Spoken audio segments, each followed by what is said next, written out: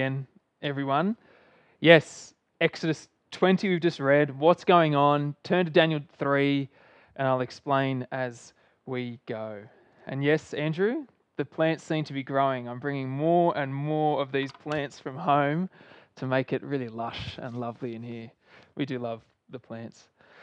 All right, I'm going to pray because we need to get stuck into what God has to say to us today. So would you please pray with me? Father God, thank you that you are the one true, living and reigning, the eternal God.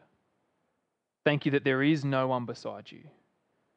We ask that you help us to love you with all our heart, with all our soul, with all our strength.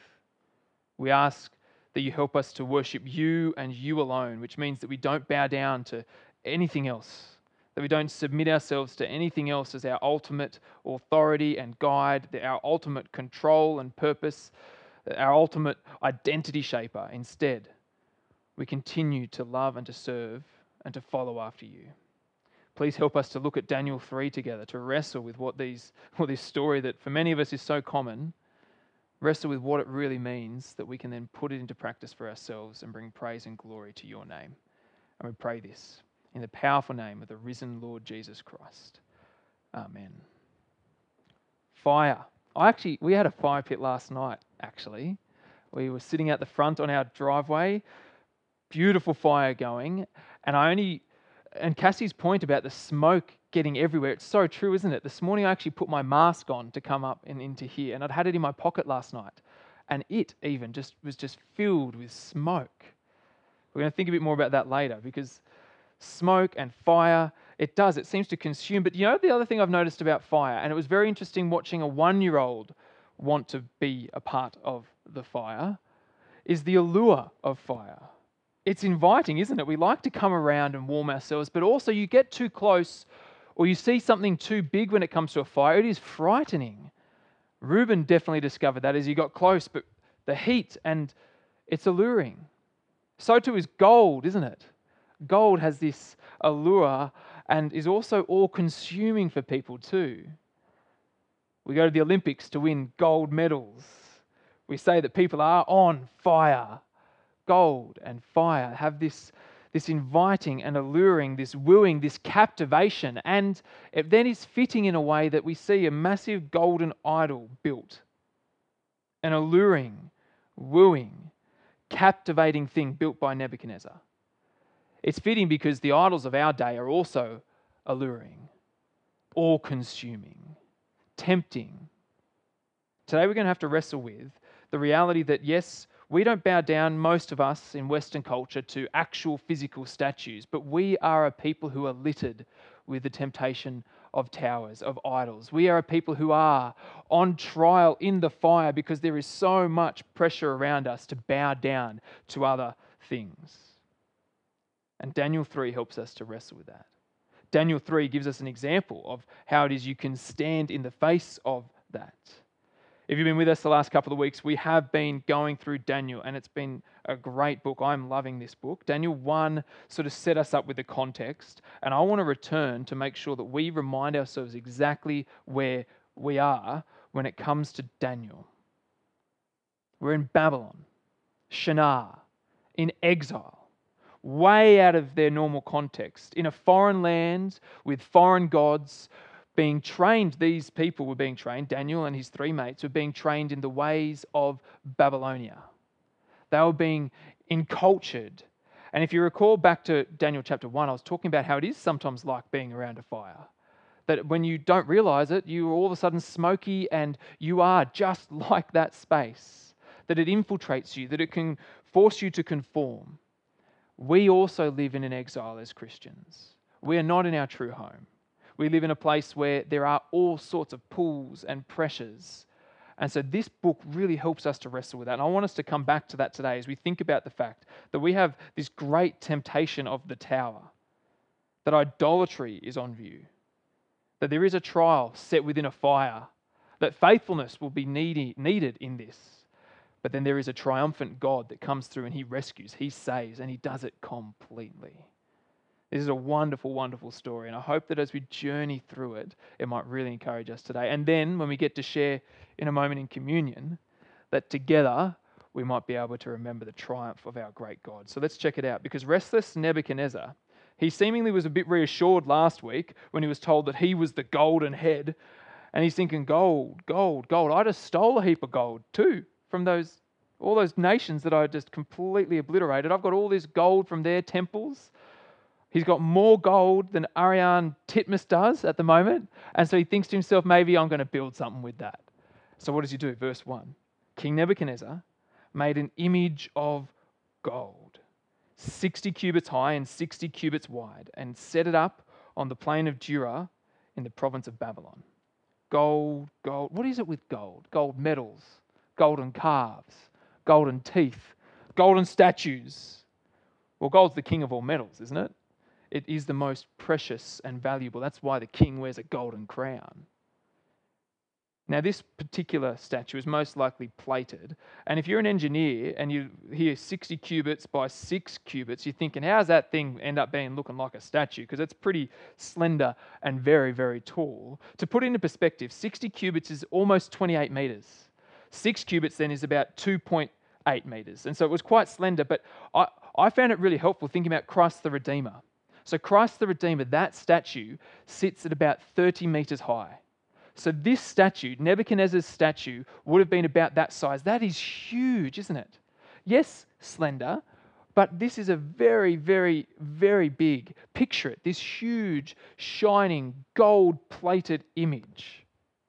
And as we read, as we look, we see that Nebuchadnezzar set this thing up, and he set something up that the Jews would never have seen in their lives. This is impressive. This is grand. This is something that you want to almost just bow down to because of the scale of this thing. But many, many times you'll read, if you read the whole story in one sitting, I encourage you to do that, set up. 9 times I think I counted. Maybe you want to count it and see how many times you find it. But it's the same word if you look back into chapter 2, verse 21, where Daniel was talking about how it is, or who it is that God is and what it is that he does, and that he is the one who establishes thrones and seasons. He is the one that establishes things. It's the same word. And so here's Nebuchadnezzar. He's the one that's trying to set these things up. He does seem to have been a little bit reassured about his reign and his rule and the gods that it is that he worships. And so what he does is in verses 2 to 3, he pulls together all the head honchos, and he's preparing for quite the spectacle as he dedicates this image that he had set up. And so they're all standing before it. And then the announcement goes out in verses 4 to 6. You know, the nations and the peoples of every language, every tongue, all of you are commanded to come here and do exactly what it is that Nebuchadnezzar tells you to do. At the sound of all these incredible instruments, what do? You bow down. You bow down before this statue. And in verse 7, what do we get? Obedience. Verse 7. Therefore, as soon as they heard the sound of the horn, the flute, the zither, the lyre, the harp, and all kinds of music, you might want to make a positive practice of learning the zither this week, all the nations and peoples of every tongue fell down and worshipped the image of gold that King Nebuchadnezzar had set up. What's pictured here? It is mass worship of the God of Nebuchadnezzar. This is religious conformity, right? This is unification of the nation in order, mass conformity. But note, there is consequences. There is a price for non-conformity. And people have wrestled with, is this a statue of Nebuchadnezzar himself? Is it just a statue of one of the gods that he has? We're not exactly quite sure. But the point is the same. And it seems when you look forward, Nebuchadnezzar takes this very, very personally because he reacts very soon when some don't bow down in a furious way. See, he set it up and you will bow down to it. And there is a price for non-conformity. What was the price? Verse 6, whoever does not fall down and worship will immediately be thrown into a blazing furnace. There's pressure, isn't there? Quite a lot of pressure to conform, which creates a problem if you are a Jew. It creates a big problem if you are a Jew. See, contextually, if you're a Jew, you know a thing or two about idols. You know a thing or two about statues and towers and obelisks. objects that you are not meant to bow down to. You know very well you are not to bow down to those things. You are not to worship those things. Why? Well, because of what Philippa read earlier. At the very beginning of the Ten Commandments, it is so clear you are to have one God and one God only. No other gods before me, which means you shall not make for yourself an image in the form of anything, and you shall not bow down to it. It was one of the most clear statements, and yet the Jews had issue with this through and through. Idolatry had constantly been this pressure and pull when they went into the foreign lands that they were then to capture in Canaan. They struggled with this. Now we're going to need to unpack this, because living in a foreign land, just like for the Jews, it can be difficult. It creates pressure. It creates a problem. But they're not just in a foreign land that they're going to go in and take and make as their own. They're in exile. They're on somebody else's turf where it's their way and it goes. This is next level. And if you recall back to Daniel chapter 1, I was suggesting we live in exile. We ourselves have this context just like Babylon. And so we need to wrestle with this, because there is pressure in exile. Internally, when we think, is it going to be easier just to conform? And from outside, as the collective starts to put pressure upon what it is that we should be doing. There is the temptation of the tower. There is idolatry that starts to tempt. You think about it, the Tower of Babel, where was it built? Remember that tower that drew together all of humanity to try to rally and do it their own way? Built on the plain of Shinar. And the Tower of Nebuchadnezzar, built in the land of Shinar on the plain of Dura. Idolatry is on view. And we could unpack this for the next week. And if you want to tune in and these guys are happy to stick around, what do you reckon? No. My point is we're just going to skim it. You're going to have to keep wrestling with this yourself, because there is an allure. There is something about gold. There is something about what this promises, what idolatry promises to us. There is something about the golden calf, the golden tower. Now, it all probably seems a little bit ridiculous to us at times, and even the scriptures point that out. If you go to Isaiah 41 through to 47, it just shows how ludicrous it is to bow down to an object like this. But often our more modern, seemingly more enlightened, arrogant position when it comes to how it is that others would bow down to objects, that seems ridiculous. We fail to see just how guilty we are as well. Because the human heart is brilliant at building monuments and plating them with gold to help us shape our identity and our meaning and our purpose, right? Because what is an idol at the end of the day? What was an idol? What were they using it for? It was simply a representation of a god, a tangible expression set up and created by human hands so that they could access it and use it for their benefit. A god. And the gods too was something that was just created from creation. Might have been the sun, the moon, the stars, the trees, the rivers. They all had these different sorts of gods. They controlled different areas of their lives so that you'd have sex gods and fertility gods and harvest gods and family gods and rock gods. Not quite rock gods, but you had all these different sorts of gods that were made by humans for humans to give them confidence, to give them comfort, to give them control, to help them shape their identity, their meaning, and their purpose. We're not so far from this, are we? We have towers. Now, it's more subtle than this massive 28-metre gold-plated thing, but it sits deep and has big impact on our whole lives, right? They're there. Because when you melt them all down, when you pull back the curtain from these idols, when you waft away the incense that's burning and chip away at the stone, you remove the mask behind every single idol. You know what's sitting there? The self. A human. Every false god we have is really in order to praise and worship ourselves, that we might find our own identity and meaning and purpose. So how do we find them? How do we find our idols? How do we unpack them? Because we can't walk out to the Ridgeway and be like, there it is, better tear that thing down. But there are towers, right? What is towering in your life? What is it that takes your imagination at all times, or most of the time, takes your attention, your finances and your frustrations, your joys and your pains, all of your emotions that seem to keep pouring into this thing. What is plated in gold, you could say? What is your ultimate thing? They are often good things, God's. Good things that have just been made ultimate and God things, not sitting in their right place. And they start to then shape our identity, our meaning, and our purpose. They are what we go to for confidence and comfort and control, right? See, Neb didn't care about his tower, nor did the people, really. He wanted the confidence. He wanted the comfort. He wanted the control. It really was ending up being about him, right? What are the towers in your life? What are lures like gold? And I was going to try and unpack specifically for the Shire, because obviously we have towers here.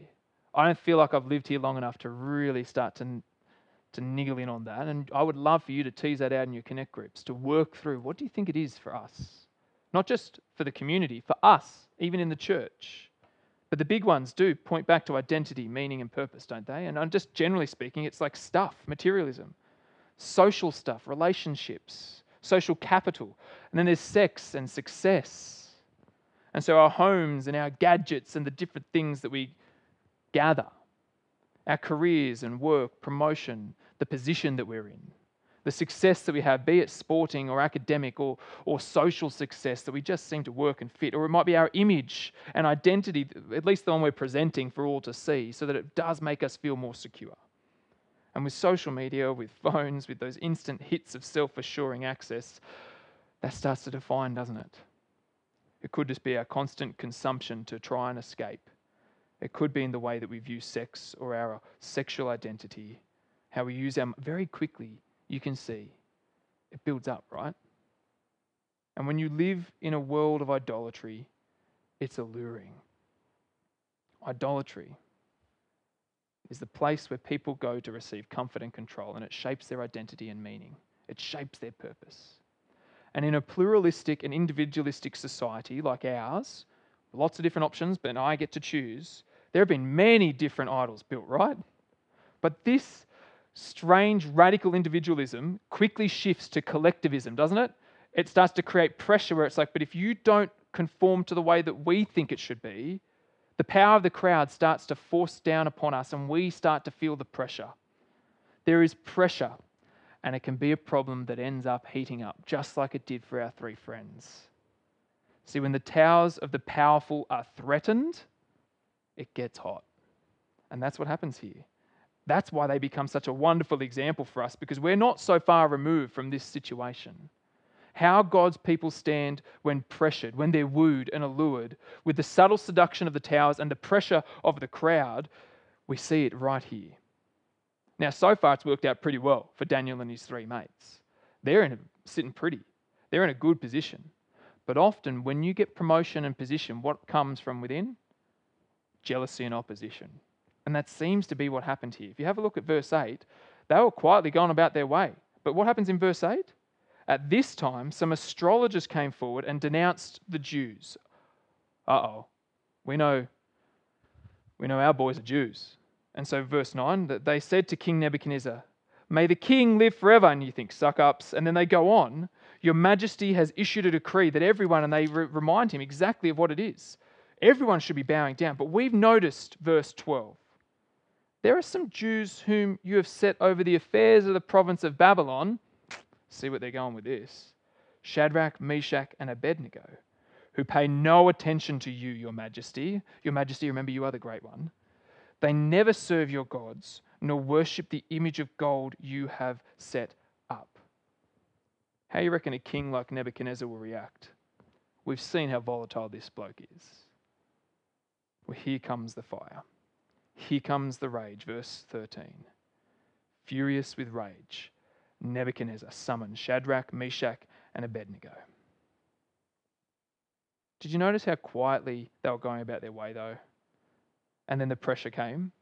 It seems that they would almost just have got away with it if it wasn't for these astrologers, for the advisors, getting jealous and putting the pressure. They were quietly, disruptively being disobedient, really being obedient to the way of life that they thought was right. But then the heat, it rose. It's going to be the same for us. even if we quietly, and as I'm suggesting, disruptively with our practices of following the true God, live it out, pressure will arise. There is an increasing pressure to conform, and this is a problem for them. Because now it's not just the pressure of the tower and the crowd, but now the power of the fire. Because what Nebuchadnezzar does is he sets up this private little ceremony for just them, gets it all ready. This is a personal thing for Neb now. You can see that he's confronted. He holds the power, and this is an affront to his preponderance, isn't it, Viv? And so for that reason, his preponderance has been confronted. What's he going to do? Verse 15, let's have a look. Verse 15, he says to them, I give you a chance. Now, when you hear the sound of the horn, flute, zither, lyre, harp, pipe, you hear it all, and all kinds of music. If you're ready to fall down and worship the image I made, very good. But if you do not worship it, you'll be thrown immediately into a blazing furnace. And here's the kicker. Then what God will be able to rescue you from my hand? Bow down, for what God can save you. It's a bit of a similar challenge or question of our God that's implicit within this text as to what happened in chapter 2, verse 11, right? No God can reveal these sorts of mysteries. What God? No God is the answer it's meant to be here, can rescue you from my hand. Like, have a look how blazing that furnace is. And in a moment, it's going to get 7 times hotter. You shall have no other God but me, Nebuchadnezzar is saying. It's about to get hot for the 3 friends, and they are about to become an example for all of us of how God's people stand when pressured. Because listen to this, verse 17 and 18. King Nebuchadnezzar, we do not need to defend ourselves before you in this matter, they say. If we are thrown into the blazing furnace, the God we serve is able to deliver us from it, and he will deliver us from your majesty's hand. Powerful. But even if he does not, wow, imagine that, even to have that confidence, even if he does not, we want you to know, your majesty, that we will not serve your gods or worship the image of gold you have set up. That is the stance of the faithful, right? Death is preferable to denial for these people. Now, they knew that their God would deliver them. They knew that he had the power. Verse 17 says that he will. But even if he wasn't going to, what do they say? We won't deny him. This is where our true tower is tested, right? In times like that, in the fire. And Daniel 3 will point to this wonderful, and we'll unpack it in a moment, picture of salvation. Salvation from death itself. But they didn't necessarily know that there was potentially even a resurrection to come. Now, this points towards that. Daniel 12, we'll unpack that a little bit more. But their faith is incredible here. It is deep. We can have that too.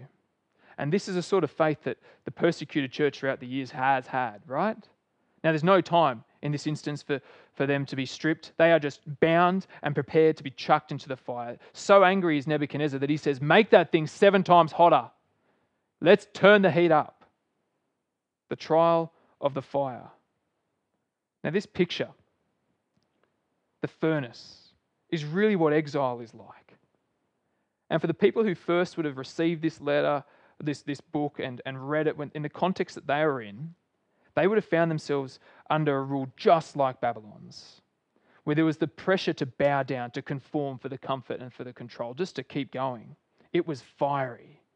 It was something that, like, when you read 1 Peter, for example, it seems these people were also living in a similar context. There was these fiery trials. He says in verses 6 to 7 in 1 Peter, for a little while you may have to suffer grief in all kinds of trials.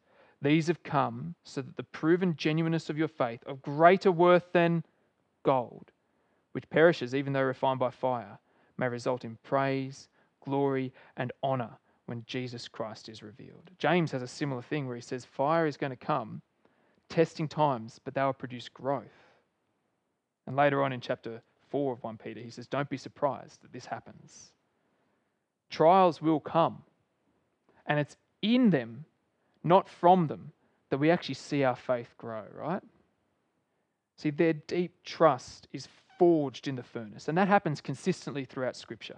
That there is a deepening experience of God's being with his people as they consistently live within the furnace. See, we may be tempted. I'm often tempted to find ways to not get burnt. Social death doesn't seem so worth it at times, does it? Death to self, the security of stuff and success and the social connections and the whatever it is, doesn't seem worth it for denial. But watch, if that's how your life goes, watch as the sparks start to spread, as the fire grows and it's turned up 7 times hotter. Watch as the allure of gold shines brighter and brighter, and very soon, your faith hasn't just been tested, it's been torn off. We may be tempted, even in our Christian circles, to create a Christian idolatry of conformity, a Jesus of our own making that we have fashioned. And that's awful, not awesome. He becomes passive, not powerful, wistful, not wise. A Jesus that is conformed to our selfish desires or cultural mores. And what happens with a Jesus like that? It melts. We don't want that. We do not want a God of our own creating, because a God of our own creating doesn't save anyone. See, what saves these three? We haven't got there yet, but what is it? You probably know if you know the story. What saves them? It isn't their faith. It's not their courage. It's not their wisdom or their willingness. It's not their strength. It's their God.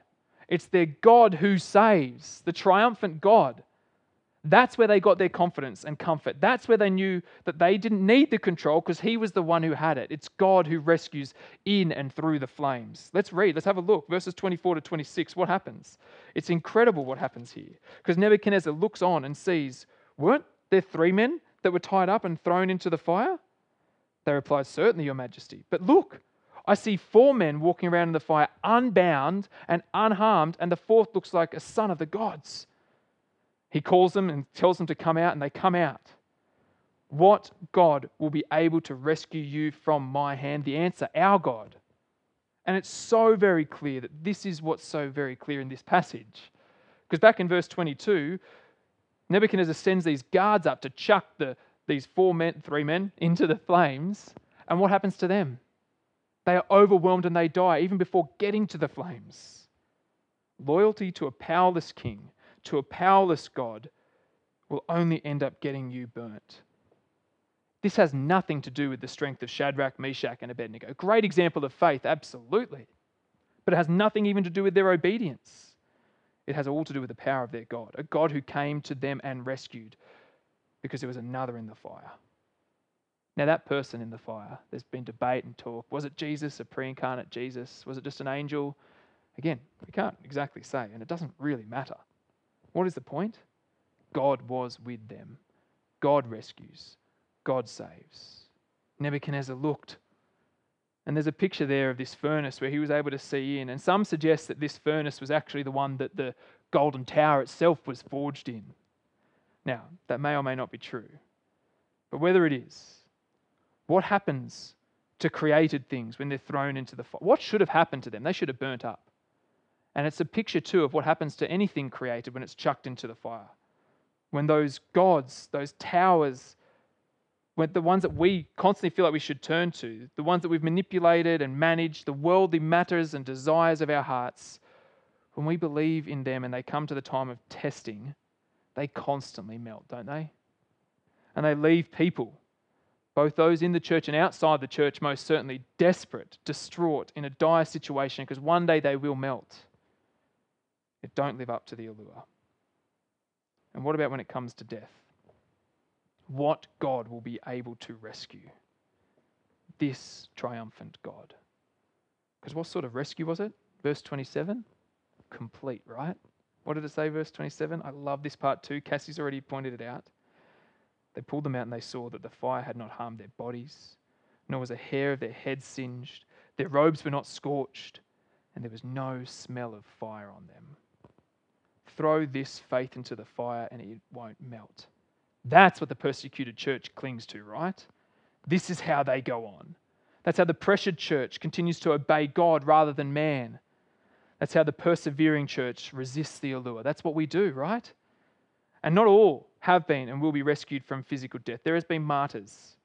But this is that picture of what happens with ultimate death, that separation from God. What sort of salvation is ours? Well, when we come and we have that and remind ourselves of that, we remember that it is complete. Complete. Because 3 faithful men, though fallen, were saved, not because of themselves, but they point towards the faithful and perfect man who went through our fire, our death. Because what God will be able to rescue from his own just-filled hand, the Father's holy wrath, what God will be able to rescue those who willfully, we know we do it, disobey his rightful reign and rule and have other gods. What God will be able to rescue? Well, our God. That's why we keep reminding ourselves of this, reminding ourselves of what Hebrews 10:10 says. We have been made holy through the sacrifice of the body of Jesus Christ once for all. That God made him who had no sin to be sin, so that in him we might become the complete righteousness of God. See, when God looks at us, when God looks at you, he sees perfect because of Jesus. So no fire can harm. Not a hair singed or clothes scorched, not even the smell of fire. That is, there's no sight or smell of the death that our sins deserve because Jesus took it. He has the power. He showed the will in Christ. Now Nebuchadnezzar recognizes that this God has power and so bows down. But again, not to just this God. These guys are allowed to worship and live seemingly within this world. We'll see how that goes on in the next couple of weeks. But where else would we turn? What else would we bow down to except for the image of the invisible God, that is Jesus, in the way that he's revealed himself? We need to keep reclaiming the right sort of awe and allure, right? The right sort of wonder, not at towers and gold or fire, but at the awesome power of our God. Bow before him in awe-filled wonder and praise. Tear down the other towers in your life. Go and find them, seek them out, search them out. Stand within the pressure that our community is going to put upon us at times. Because there is actually nothing more confronting, but also, and most certainly comforting, than the Christian message that life is about more than me. What God will be able to rescue? Well, this God. So please stand faithfully trusting in Jesus. In a moment, we're going to share in communion to remember that. But now, we're going to have a song that hopefully helps us to reflect upon these wonderful words and prepare us for communion together. And if you don't have anything to eat or drink, race off, grab something now so we can share together as those who trust in the Lord Jesus Christ. I'll be back in a moment.